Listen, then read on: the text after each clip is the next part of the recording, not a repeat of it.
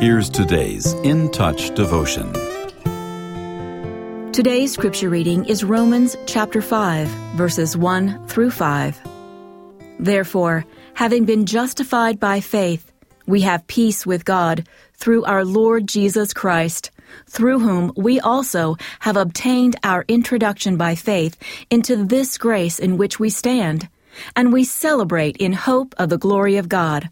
And not only this, but we also celebrate in our tribulations, knowing that tribulation brings about perseverance, and perseverance, proven character, and proven character, hope.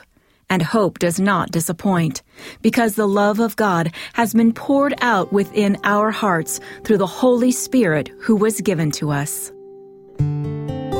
In today's scripture passage, the Apostle Paul lists many of the good things believers gain when faced with tribulation. Things like perseverance, character, and hope. The way these blessings stack atop one another in verses 3 and 4 make the passage very quotable and a delight to memorize. But we shouldn't overlook what's at the root of all these positive gains. It can be found in verse 1. We have peace with God through our Lord Jesus Christ.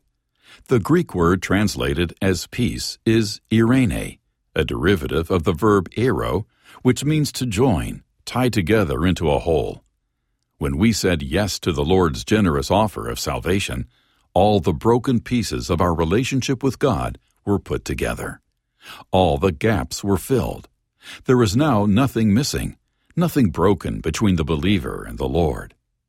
That absolute rightness or peace surpasses all comprehension. When Jesus slept in the storm-tossed boat, he demonstrated what the peace of God looks like, safe and at rest, no matter what was going on around him.